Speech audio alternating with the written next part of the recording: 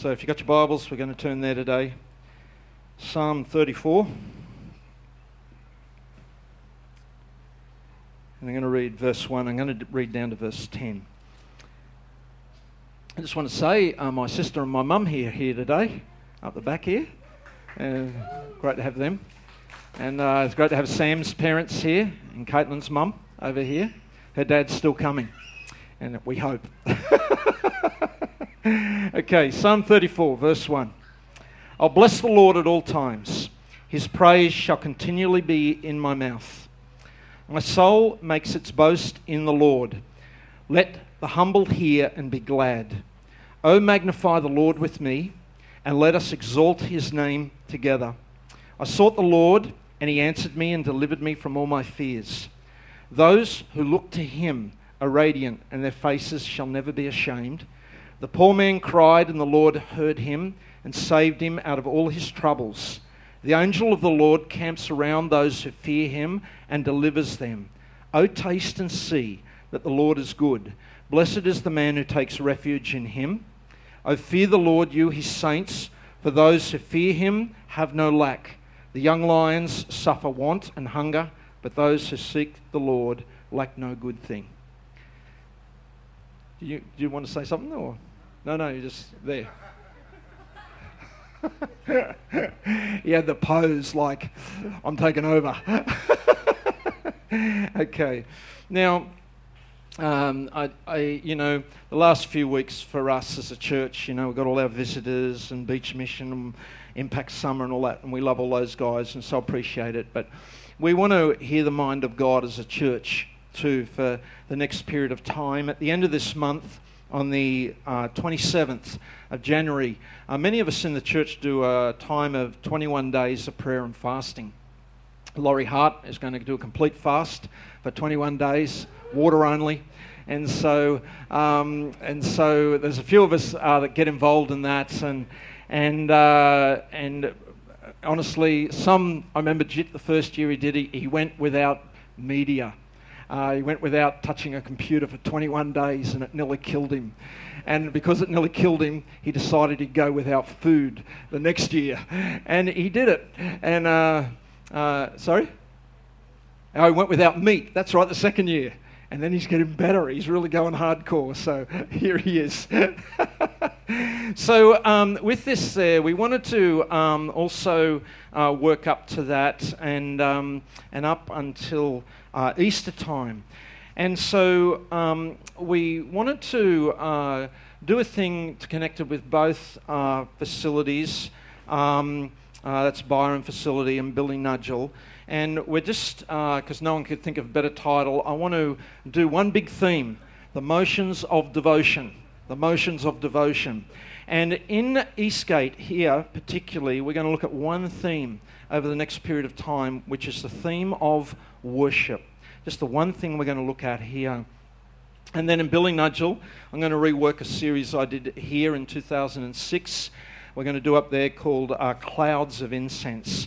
So here in this facility on the Sunday mornings, we're going to turn our attention to worship, which I personally believe is the highest calling that a saint of God can be actually called to.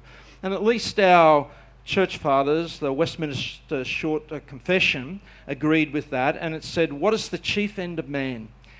Man's chief end is to glorify God and to enjoy him forever.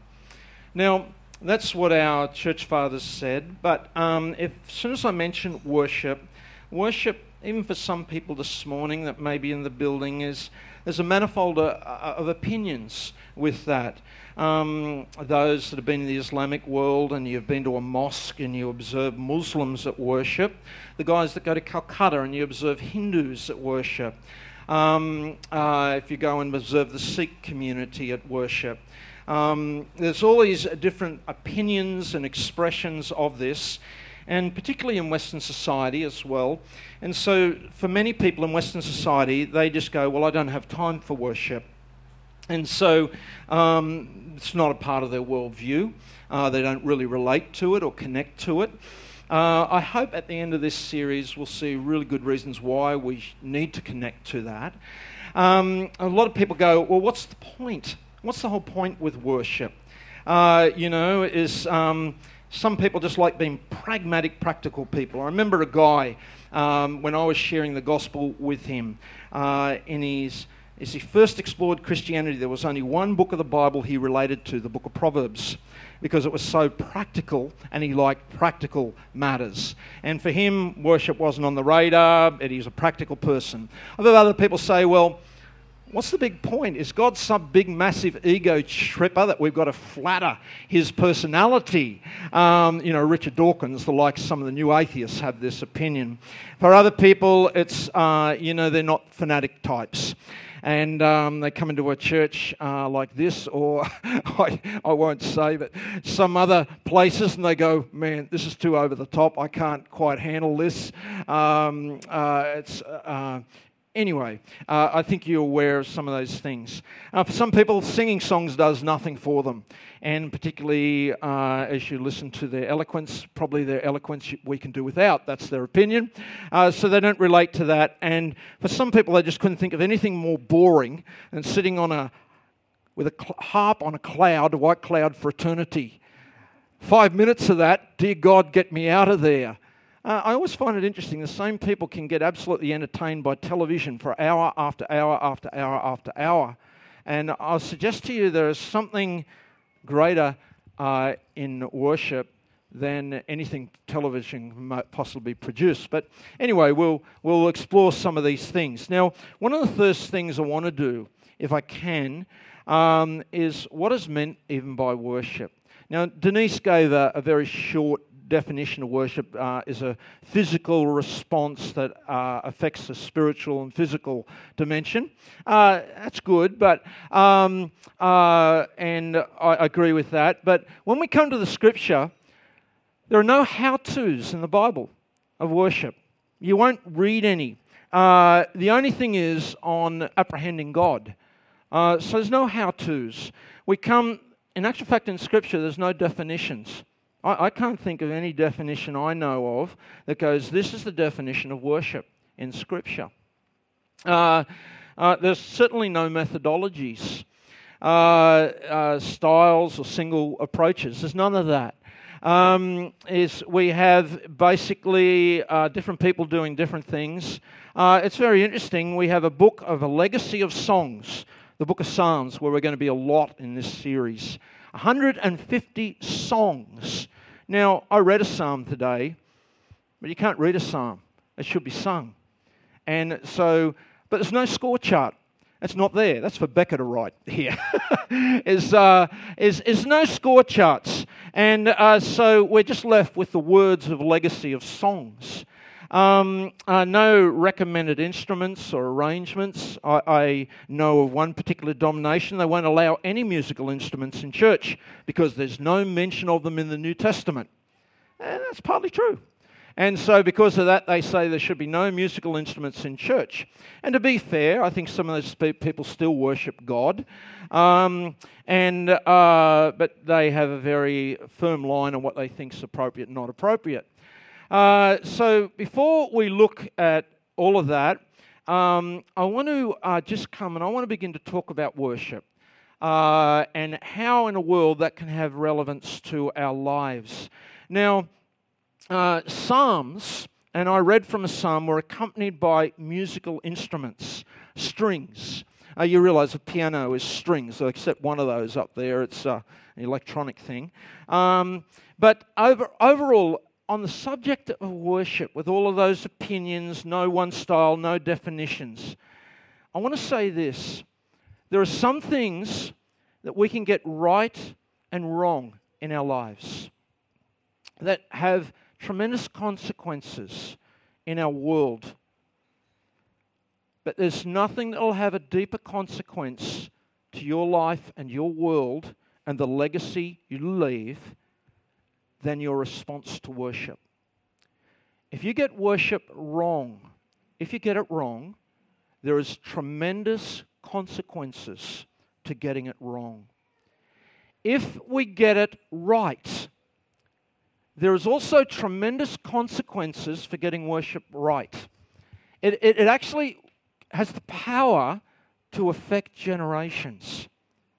And this is something that really begins in the beginning of Scripture that goes right through to the end of Scripture. Right in the beginning, the first story in the Bible after the first man and woman and their demise is the story of worship. And it actually says in Genesis 4 and 5, and the Lord had regard for Abel and his offering. That's of worship. But for Cain and his offering, he had no regard.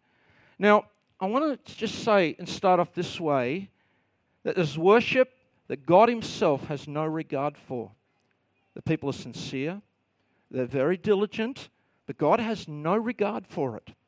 And there are others who may be flawed and who may be awkward in their approach to God, but yet God holds it very, very highly. And Cain was a man who got worship wrong. And in getting worship wrong, it led to lying, it led to deceit, and it led to murder. And it led to a legacy that outflowed in generations that flowed from him, that eventually his great-great-grandson, a man called Lamech, will stand and boast, "A boy gave me cheek and I struck him dead." So callous did that man and those generations become. That theme will run all the way through Scripture, right through the whole Bible, till you end up in a book called the Book of Revelation. And we're also going to spend a lot of time in the Book of Revelation in this series.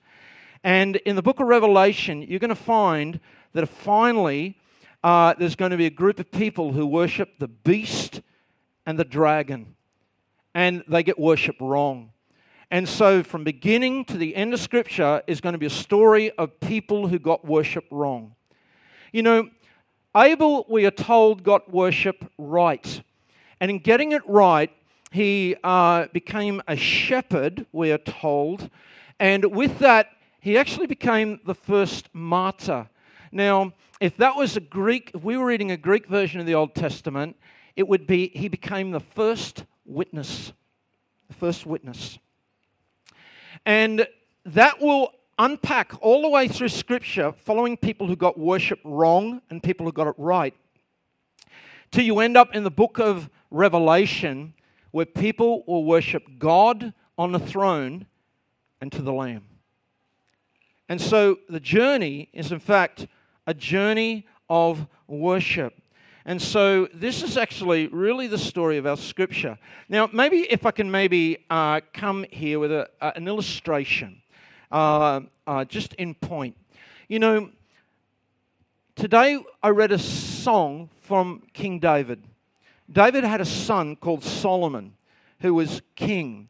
Now, if you read Scripture, if you're honest to the Bible, both men became incredibly influential men.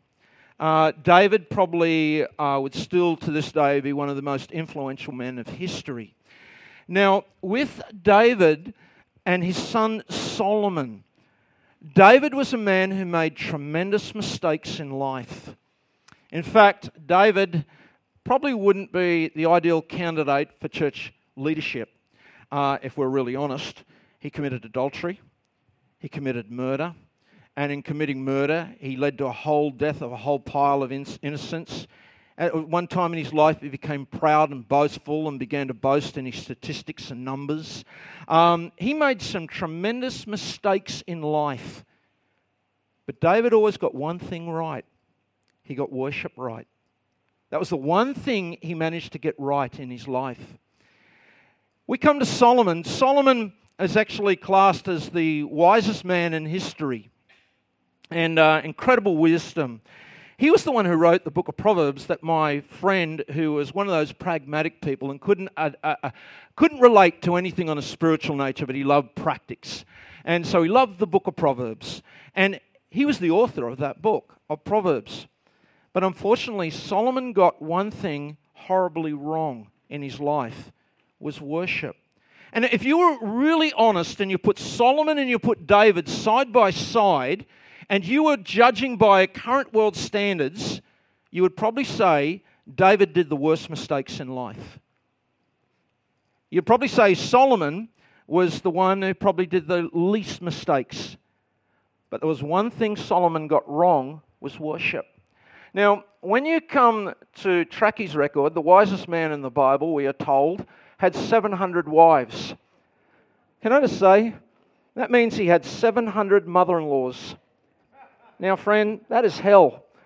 And so, no offense, I got one. Is she here today? She just walked out. No, I got a good one. But I think if you have 700, the odds of getting 700 good ones are pretty slight. Now, he also had 300 concubines, which means he had 300 women who weren't wives, which means there were 300 women who had mothers who weren't mother-in-laws, and they're ticked off because they're not mother-in-laws, so it's worse than angry mother-in-laws. You got the opinion? So he wasn't, in some ways he was smart, but mad he was dumb, okay? And so it says, and his wives turned his heart away from God. And it says, for his heart was not wholly, truly devoted to the Lord his God, and as his heart of his father David was. For Solomon went after Ashtaroth, the goddess of Sidonians, and after Milcom, the abomination of the Ammonites, and we're told that story. And the tragedy with Solomon, as he gets worship, the one thing he really got wrong in his life, worship, it lost the kingdom. It destroyed his posterity that flowed from his life. You know, in getting that one thing wrong, he made the greatest error you could ever make in your life. David, on the other hand, after that moment when he'd committed adultery, he'd been exposed for being the murderer he was, his son of that infamous liaison led to a pregnancy, and the child grew sick and went to die. And everyone was despairing because David was despairing and agonized him because he knew it should be him that dies, and that child who was innocent was dying in his place. And David, we are told in 2 Samuel 12, 19 to 20, when David saw that his servants were whispering together, the child had died. They whispered that the child was dead. David arose from the earth, washed and anointed himself, changed his clothes, and he went into the house of the Lord and he, what? Worshipped. You know, at the lowest moment in his life, at the very biggest mistake you could say he ever committed. And can I just suggest, if I'd made that mistake David had, you would no longer have a pastor. I mean, it was one massive, massive mistake. And even in the worst of mistakes in exposure, at that lowest moment, David brings himself right back in before God and he just worships God. And you know, we're told this, that David, with all the flaws and failures in his life, he would establish the kingdom, and that posterity that he left affected generation after generation after generation, simply through worship. Now, that there, I think, illustrates quite a bit about where I want to get to today. You see, it's why I believe that David's life, as flawed and as and marked as it was, we're actually told in the book of Acts 13:22, and when God had removed Saul from being king, he raised up David to be their king, of whom he testified and said, I've found in David, the son of Jesse, a man after my heart. Now, I want you to think about that. A man after God's heart. You know, I think if there was a legacy, you know, and it's your funeral day, and if someone gets up and testifies, I think one of the greatest notes of flattery would ever be here was a man who had a heart after God. Because he gets worship right. Now, this leads us to Psalms. Because David was the author of over half the Psalms we know actually that drew from his pen. There may have been many others, but we know at least half of those 150 Psalms were written by him. Now today I read from Psalm 34. Now if you are a careful listener, you'll notice with this psalm, it doesn't flow in a nice, unfolding way, because it's not written that way.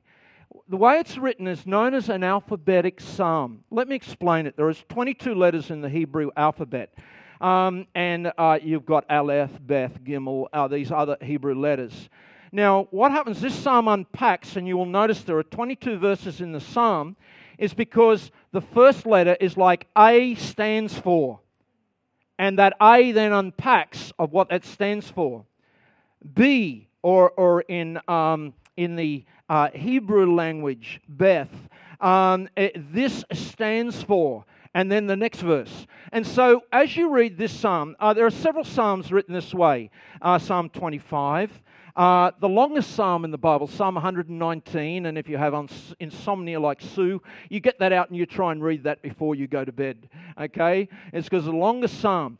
And the way it reads is it reads and unpacks in groups of 22, because it just goes Aleph in Hebrew, A in English stands for. And then it unpacks that. Now, when you come across an alphabetic psalm in this way, you know two things straight away. You know, firstly, it was actually written and sung, because it should be sung in a way that people could instantly memorize what was coming next. So Aleph, A, and you would sing what A stands for. Beth, or B, you would sing Gimel, or C, and you would sing it through as you would sing this. And so each of the verses, in a way, are a little disconnected as you do a reading, yet they are all connected because it's written in this particular way. And if you've got an English version, you can't see this. It's because the translator cannot communicate what's there in the original. But that's how it is. Now, with this here, the psalm works in two halves. It works in a half that does the first 10 verses. And those verses are a song unto the Lord, capital L-O-R-D. And if you're a Bible student, you know that is the particular word for God in covenant with His people. Yahweh is the word. And then the second half of the psalm, verses 11 to 22, those last 12 verses, are a sermon to those who will listen. And it just unpacks A, B, C, D, E, F, G, H, I, J, K, etc., right through to Z, if we were going by English, but in Hebrew is 22 letters. Everyone got how this works. Now, that is important for us, and I'm not saying that just to entertain you with trivia, is because it becomes extremely important as we develop what I want to say here this morning. Now, the psalm has an introduction. Many of the psalms do, and it's a song. You weren't to hear this psalm, you would experience it in song. That is how it was written. And so the introduction says of David, of King David, this very king I've talked about, when he changed his behavior before a king called Abimelech. I'll come to him just in a moment. So that he drove him out and he went away. So with this psalm, we know there's a historical background behind it, and it comes from the historical book 1 Samuel, chapters 21 and verses 10 through to verse 22. And so we know this is the history that sits behind this particular song. Now, let me just explain a little bit about this history. This was a reflection. Now, I wanted to say a second thing on an alphabetic song. It helps your memory. But the second thing you must understand with an alphabetical song is it's been really, really thought through before it was written. Everyone heard what I've just said.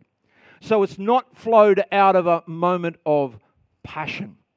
It's flown out of deep thought, deep meditation, and deep response to God. And so this psalm, as David writes this, is reflecting on a historical moment of his life. One of his most infamous moments in history, Bathsheba was bad, but this one before the world was probably one of his worst moments in life. And David reflects back is because the king that he was under was King Saul.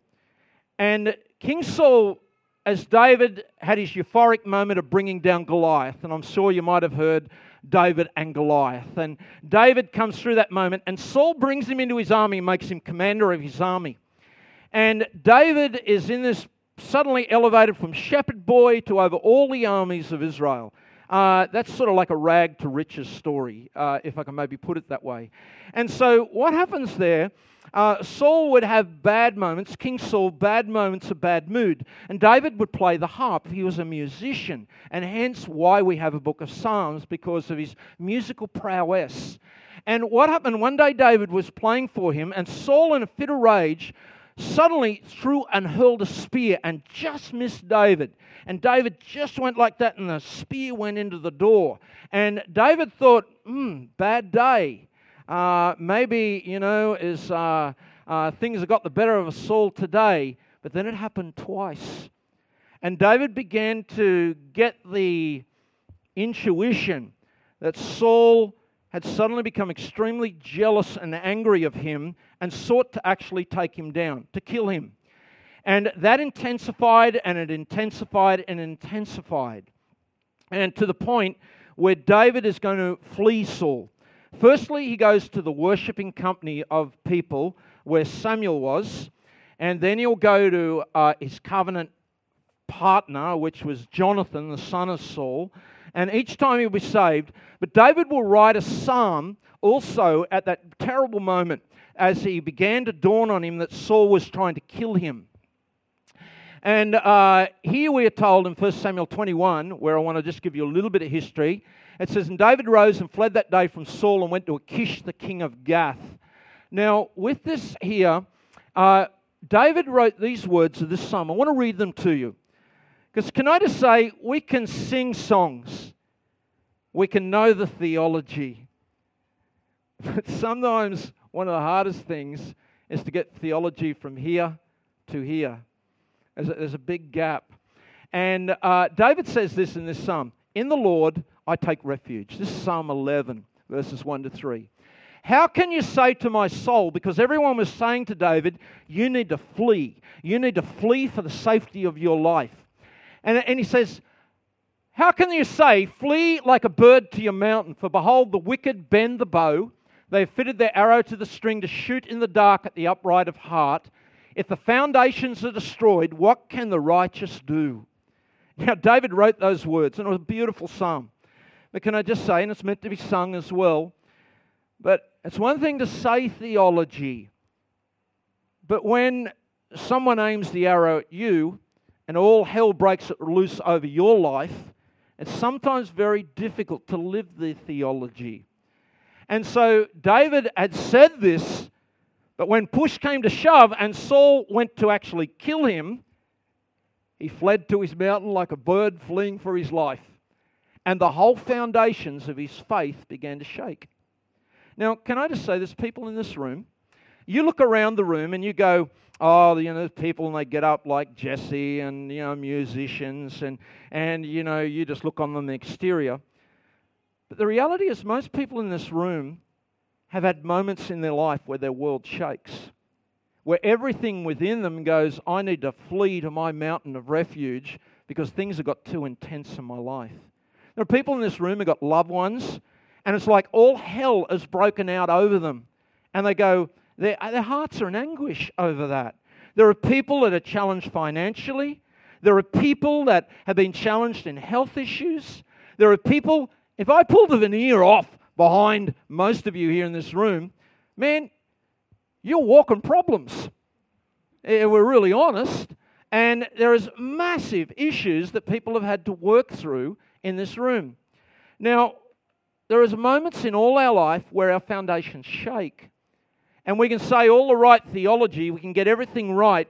And what happens? We flee to our mountain when we're really running on instinct and survival mode. And we forget God, we forget worship, we forget the presence of the Lord, we forget His people, and we go into survival mode. That's probably a terrible question. Anyone ever been there? Nearly everyone in this room has been there. And the reality there is, there are times massive challenges come into our life. Now, David fled. And he fled Saul, and he began to run on instinct. He began to run on survival measure. He forgot everything of God. He forgot everything of the Psalms that he'd written. He forgot Psalm 11, 1-3. His whole foundations of his world began to shake when he realized that Saul was like a ravaging lion wanting to rip him to pieces. And he came to that understanding, and he just flees. Now, his plan A of survival, his plan A of self-preservation and instinct is to run to Gath. Now, that mightn't mean much to you, but that is Philistine town. If you're a little bit more attentive, you might remember it's someone's hometown by the name of Goliath. It's his hometown. Now, David's world begins to shake and he goes to pieces. Now, I did a series quite some time back here in the church on the life of David. We've actually looked right through. I want to do a quick summary just at the moment. But just here, theme screams to David to flee as a bird to his mountain. When he's threatened by circumstances, his whole world of faith is shaken. And finally, he succumbs to self-preservation in his base instincts. Now, and when we did our series on David, I talked this story through, and I did this in a message called The Dungeons of Gath. If you want to go to the library sometime, The Dungeon of Gath. It's the story of 1 Samuel 21, which is the story behind this psalm. Everyone got the picture. Now, David did some things, 5 steps, that led him into the greatest moment of folly in his life. And as he thinks back on this, he remembers this moment. Let me just explain what happened. David took his eyes off God. Now, a lot of other people did that. You remember as Peter, if that's you, Lord, command me to come on the water. Do you remember that? Oh, Jesus goes, oh, Peter, come. And you remember he gets out of the boat. Now, I'm a surfer, and there's one way you get out if you've got a board, but if you've got no board, there's another way you get out of a boat. But Peter gets out of that boat.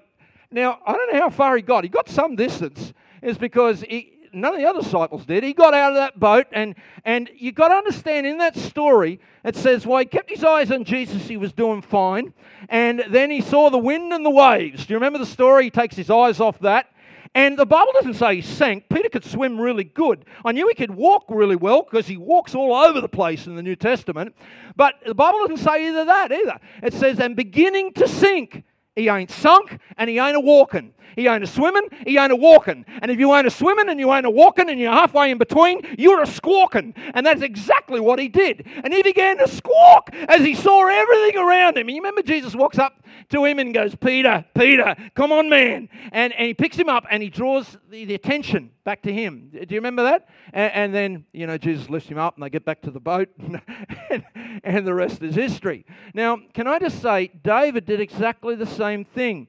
He flees as a fugitive under his circumstances. Now, it's a little bit opposite to our key verse today, which is going to be verse 5 of Psalm 34, which says, those who look to him are radiant, and their faces shall never be ashamed.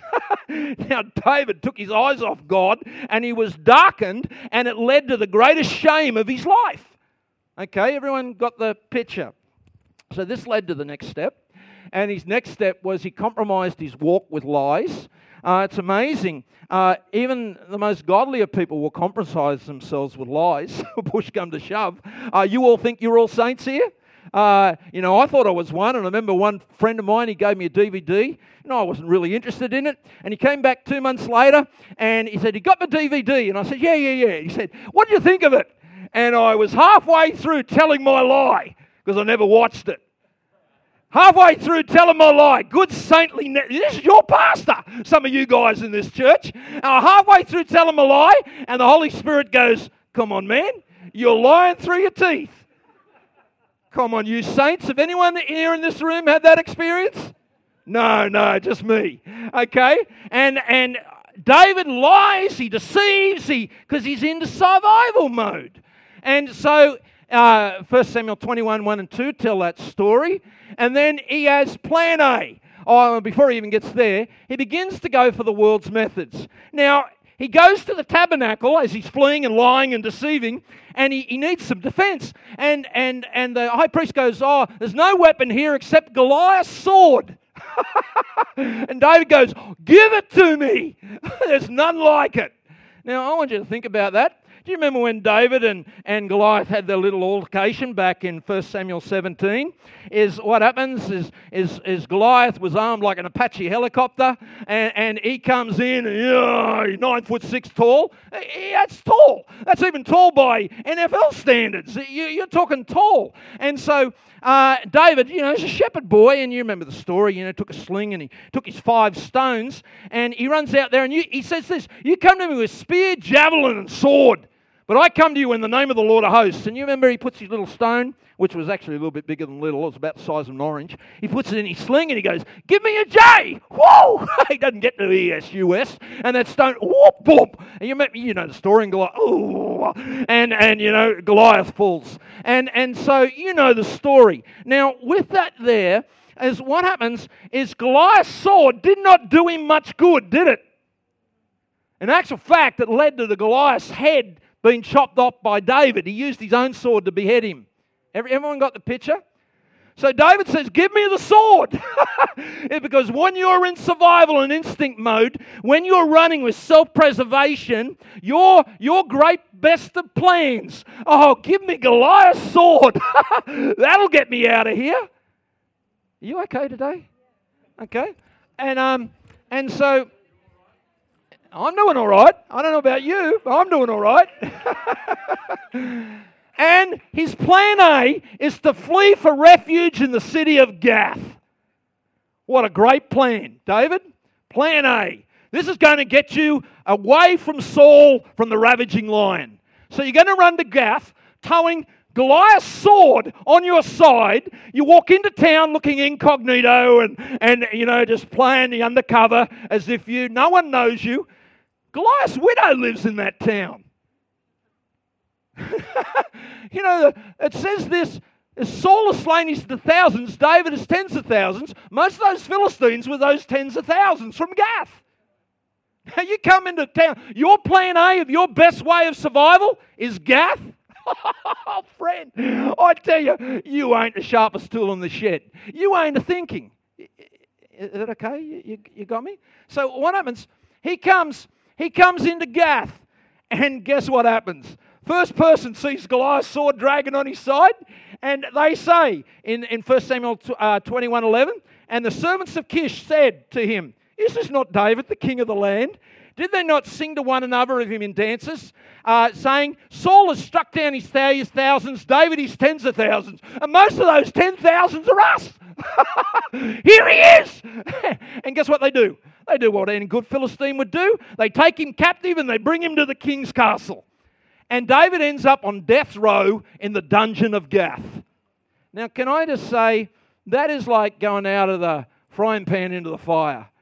You couldn't get much worse. In other words, every conniving, scheming self-preservation of David just leads him into one-way trip down. And it's going to be a certain trip, another 6 foot deeper, if the way things are going. So guess what he does? In this moment in history, is David, the king of righteousness, pretends he is mad. He pretends he's insane. He begins to scribble on the gates. He begins to let his saliva run down like he's lost it in the head. And the king of Gath looks at him. And this absolute man who's a madman, who was meant to be the great victor of Israel, is playing the world's fool, and he believes him. And he says this. Oh, listen to what he says. He goes, "Then Achish said to his servants, 'Behold, you see this man is mad. Why then have you brought him to me? Do I lack madmen that you brought this fellow to behave as a madman in my presence? Shall this fellow come into my house?' And they let him go." David survived. Honky-dory! The plan worked. The ends justify the means. Yeah? The ends justify the means? No, friends. Because David writes Psalm 34. And he thinks back at this little blemish in his life, and he thinks back to when he played the world's fool. And he got away. He survived. But David says, no, friends. He says, "I thought it was a good plan then, but it was really stupid. It was really, really stupid. And if it hadn't been for God, I should have been 6 foot down now. Everyone got the picture? And as he thinks back on this, he writes Psalm 34. Now I can see I've got a problem with time, and we'll see what we can do. So let me summarize this quickly. So verse 1, I'll bless the Lord. I'll bless the Lord at all times. None of my plans. I thought they maybe work at the time. His praise shall continually be in my mouth. Aleph. Let's get to Beth, Hebrew. Well, bless here can mean to salute, kneel, give full acknowledgement. He is going to give only one person acknowledgement for his deliverance, and that is God himself. He then says this, my soul makes its boast in the Lord, let the humble hear and be glad. I'm going to let you know that it was only the Lord, capital L-O-R-D, Yahweh, his covenant Lord. God is faithful to the covenant. David was not. David got delivered because God was true to what he always said. And so he writes this psalm. Oh, magnify the Lord with me. It means like to braid in a rope, to strengthen. We're going to braid together to make God's name great. And David says, come on, braid with me. We're going to magnify God. We're going to come back to that word a few times in this series. I sought the Lord and he answered me and delivered me from all my fears. Magnify. Now, we come to our key verse, which is 35 verse 4. And it says there, 34 verse 5. Thank you, Sue. Those who look to him. Listen to this. Those who look to him are radiant. Their faces shall never be ashamed. Now, most theologians think he's thinking about Moses as he gazed on the glory of God at Mount Sinai. And if you remember the story, Moses' face, as he gazed on the glory of God, his face began to shine. Yep. Maybe a good connection. But I want to say I think David's referring to something even deeper. His whole plan had led to him acting a complete imbecile and madman. It led to the greatest shameful moment in his life. And he says, I'd turned away from God. And I am going to come and I'm going to look to him. I'm going to look to him. And then my face will be radiant and I'll never, ever be ashamed when I get worship right. You got what I'm saying? When he comes to gaze upon God for who God is, he will never, ever be ashamed. His face will be radiant. He'll look to him, look to you, and never be ashamed. David in his unbelief had played the fool before all the world. But when we look to him, there is no shame. And so this leads us to worship. You see, what is worship? Friends, forget all the methodology, forget all the other things. And I'm never going to be able to define worship. The only thing I can say to you is worship is when you look to him. When you look to him, for who he is. And you look to him, and you look with that knowing of who God is, then suddenly all your problems begin to go a little more in resolution. You know, recently, Hayley, we probably shouldn't have done it, but I read her The Hobbit. She liked The Hobbit, so we took her to all the movies. She's only 11. She likes all those movies, and I know some of you don't, but Hayley's into it. So I took her to see The Hobbit there just between Christmas and New Year. It's what I did instead of being down with YWAM one night. And so here Hayley and I were watching The Hobbit. Sue was there too, because she likes it too. But there's one scene in The Hobbit that I just loved, the latest movie, which is the third movie in the series. There's a character, and I'm sure you're familiar with him, called Bard the Dragon Slayer. And there's this moment where the dwarves have got to the mountain and the dragon is mad. And he is so stirred up and he comes down because of the people that hosted those dwarves. And he goes just to consume and destroy everything before his path. And he's enraged. And he can breathe fire, good fire, and he just goes through and he destroys whole sections of the city. He kills people, he pulls down towers, and he is enraged. And in the midst of all the mayhem, there's one man there called Bard. He's actually in a prison cell. And the dragon breaks his prison cell open, he runs out, and he runs for his bow because he's going to take the dragon on. And as he runs to take the dragon on and he takes his bow, he takes 3 glances, and they just off the dragon. Nothing can touch the dragon, because the only thing that can take a dragon down is a special iron arrow. And there's one little vulnerable point in that dragon. And what happens? The dragon suddenly realizes someone's trying to oppose his wrath. And he looks at this man, Bard, and you can see the dragon in all its wrath and fury is just moving in to kill him and take him out. And right at that moment, as Bard is there trying to hold the ground, his bow breaks. So now he hasn't even got a bow. And right at that moment, his son runs up and he gives him the iron arrow, the only arrow that can bring that dragon down that had been hidden. And as he comes and hands the arrow, as Bard throws the bow round a sort of a pillar and he rests his arrow on his son's shoulders and he takes aim at the dragon. And the dragon laughs and it goes, ah! And it comes in, I'm going to make you mincemeat. And the little son has got his back to the dragon. He's got his back to the dragon. His legs are shaking. He's fearful. And the dragon's moving in and roaring and it's just about to breathe its fire. And right at that moment, everything within him wants to turn around and look at the dragon. And right at that moment, Bard says, son, look at me. Look at me. And his son goes to turn around and look at the dragon. And he says, no, son, look at me. And his son holds the ground and he allows and just looks at his father's face. And Bard takes aim.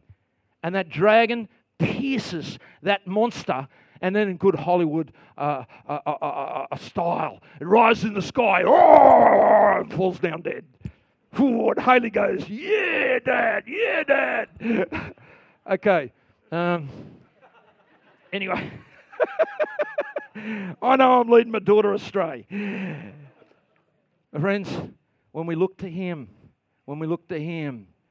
you see, you want to do spiritual warfare? Don't you look at the dragon. You have things coming against you in life. Don't you look at the dragon. Everything in you wants to turn and then you'll move in instinct. Everything will want to turn and you will flee for your plan A to rescue your life. Don't look at the dragon. You've got to hold your ground and you look to Him. Now, Psalm 34, 6 and 7, the poor man cried and the Lord heard him and saved him out of all his troubles, the angel of the Lord. Oh, now it's all wonderful theology. You know, the poor man cried. He wasn't up there for hours and hours. We're going to do a series on prayer. Can I just tell you, hours and hours of prayer are not going to change a thing. You might be shocked me saying that. David says here, the poor man cried. He didn't get hours and hours of prayer. It was, help! Slightly paraphrased, but you got the picture? And then he goes, the angel of the Lord, the one of covenant, rescued him. David was absolutely unfaithful, but God was totally faithful. It's got nothing to do with your deliverance. What you need to do is turn and look to Him. Now, with this here, their eyes, they'll lift Him and be radiant. Then it goes, oh, taste and see. Now I'm short of time. I hate this. Oh, taste. Oh, taste and see that the Lord is good. I wanted to spend a bit of time here. I like this. Because taste, listen to it. Taste is experience. I can't teach you worship. You've got to experience worship. Oh, taste and see. You know, I was in Russia, and a Russian came to me and he says, Neville, in Siberia after perestroika, he says, how do you eat tropical fruit? And I said, tell me about tropical fruit. And he said, I went into a store in Moscow. There was a mango and an avocado. And he went, eeny, meeny, miny, mo, because I want to try tropical fruit for the first time ever from a boy from Siberia's life. And he picks the avocado. And he picks the avocado up. He takes it out of the store. I got my tropical fruit. He goes out and he goes, he says, that was the most horrible fruit I ever ate. Neville, how do you like tropical fruit? And I said, Sergey, you should have chosen the mango. You should have chosen, because you've got to experience it. I can't teach you that. You've got to experience it. Now, you know, come on. Nicky and Paul fell in love together, came to my surf group. And then, can I just say, let's get clinical about this. There's a moment in his life where they had their first kiss.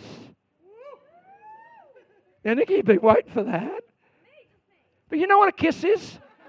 You know what a kiss is? The exchange of saliva, microflora and fauna, all the germs in your mouth, the sensation on your lips. That's what a kiss is. But that moment when they first kissed, I'm in heaven. Because I know I had my first kiss, and I know what that was like. I went home, I didn't sleep the whole night. Because you experience it. You don't theologize or scrutinize. This is what atheists struggle with. They can't understand worship at all because they wanted to reduce everything to reason. Good Dr. Spock reason. And it will always fail you, friends. You've got to experience God. You've got to walk in there and look to Him. Look upon Him for who He is. And when you look upon Him, it's beyond exchange of microflora and fauna. It is experience. And you feel your heart bust out of your chest and you ride on cloud 9 and you go, I am in heaven. All right? All right. Anyway, we're nearly done. So true worship, all words will fail. In true worship, all definitions will elude me. In true worship, all theological terms are inadequate. I can't teach worship. You got to taste it. Oh, taste and see that the Lord is good. Choose the mango. Oh, dear. Let me read it from the NLT. But it's good and it's not good. Let me read it. The NLT says, those who look to Him for help will be radiant with joy. No shadow of shame will darken their faces. Sort of good, but not good. Let me give it as it should be. Those who look to Him for Him, they will be radiant. And no shadow or shame will darken their faces. Because I've got to get one thing right. It's worship. Worship is the key to overcoming in spiritual warfare. Don't look at the dragon. Look to me. Bard, the dragon slayer. Oh, fear the Lord. We haven't got time. But you know, the devil's like a ravaging lion. We're out of time. But let me end this way. Saul and Silas. They go on a ministry trip to Calcutta. They've been trained up through YWAM. Hunky dory, this is their big opportunity, their first missionary trip. Off we go. Hunter and Carly. Here's your moment of time. So off they go. They come into a town, and man alive, they cast out a demon. Be careful of that. And all hell breaks loose. They are arrested. They're thrown in jail. They're beaten with rods, which nearly kills you. They're put in the lowest dungeon that you could possibly put within. And then in that moment, in Acts 16, 25 to 26, it says, about midnight, Paul and Silas were praying and singing songs or hymns to Him. Songs to Him. And the prisoners were listening to them. Suddenly, there was a great earthquake. So the foundations of the prison were shaken. Immediately all the doors were open and everyone's bonds were unfastened. Listen to that. Because when you get worship right, when you look to Him, your bonds are unfastened and the prison doors are open. There is liberty for people. Don't look at the dragon. Don't look at all the things coming against you. Don't look at your problems. Those loved ones around you. You look to Him. And so that's where we're going in this series. And so we're going to be unpacking this as we move forward. It's because we got to get worship right. Look to you. And so let me end this way. I end here, and I'm really ending. Psalm 34:20. He keeps all of His bones, none of them are broken. Verse 20 is because this psalm was fulfilled in Jesus Christ. And Jesus Christ is quoted in John 19:36. For these things took place that the scripture might be fulfilled, that not one of His bones were broken. Jesus is the fulfillment of this psalm. And on the cross, the devil and all of hell came against Him and sought to put Him in a dungeon of gas so deep that they believed He had never come out. And you know, Jesus Christ, as He surrendered His life, he looked up to God and he said, "It is finished." Because he looked to him. And you know, they will be radiant. And Jesus rose from that grave and forever defeated the enemy. And so we end Hebrews 12:2. Look to Jesus. Look to Jesus, the founder, the perfecter of faith, who for the joy set before him went to the cross for you, for you, for you. And crying out with a loud voice, Revelation 7 says, 10. Salvation belongs to God who sits on the throne and unto the Lamb. Amen. Let's sing, let's stand, let's worship.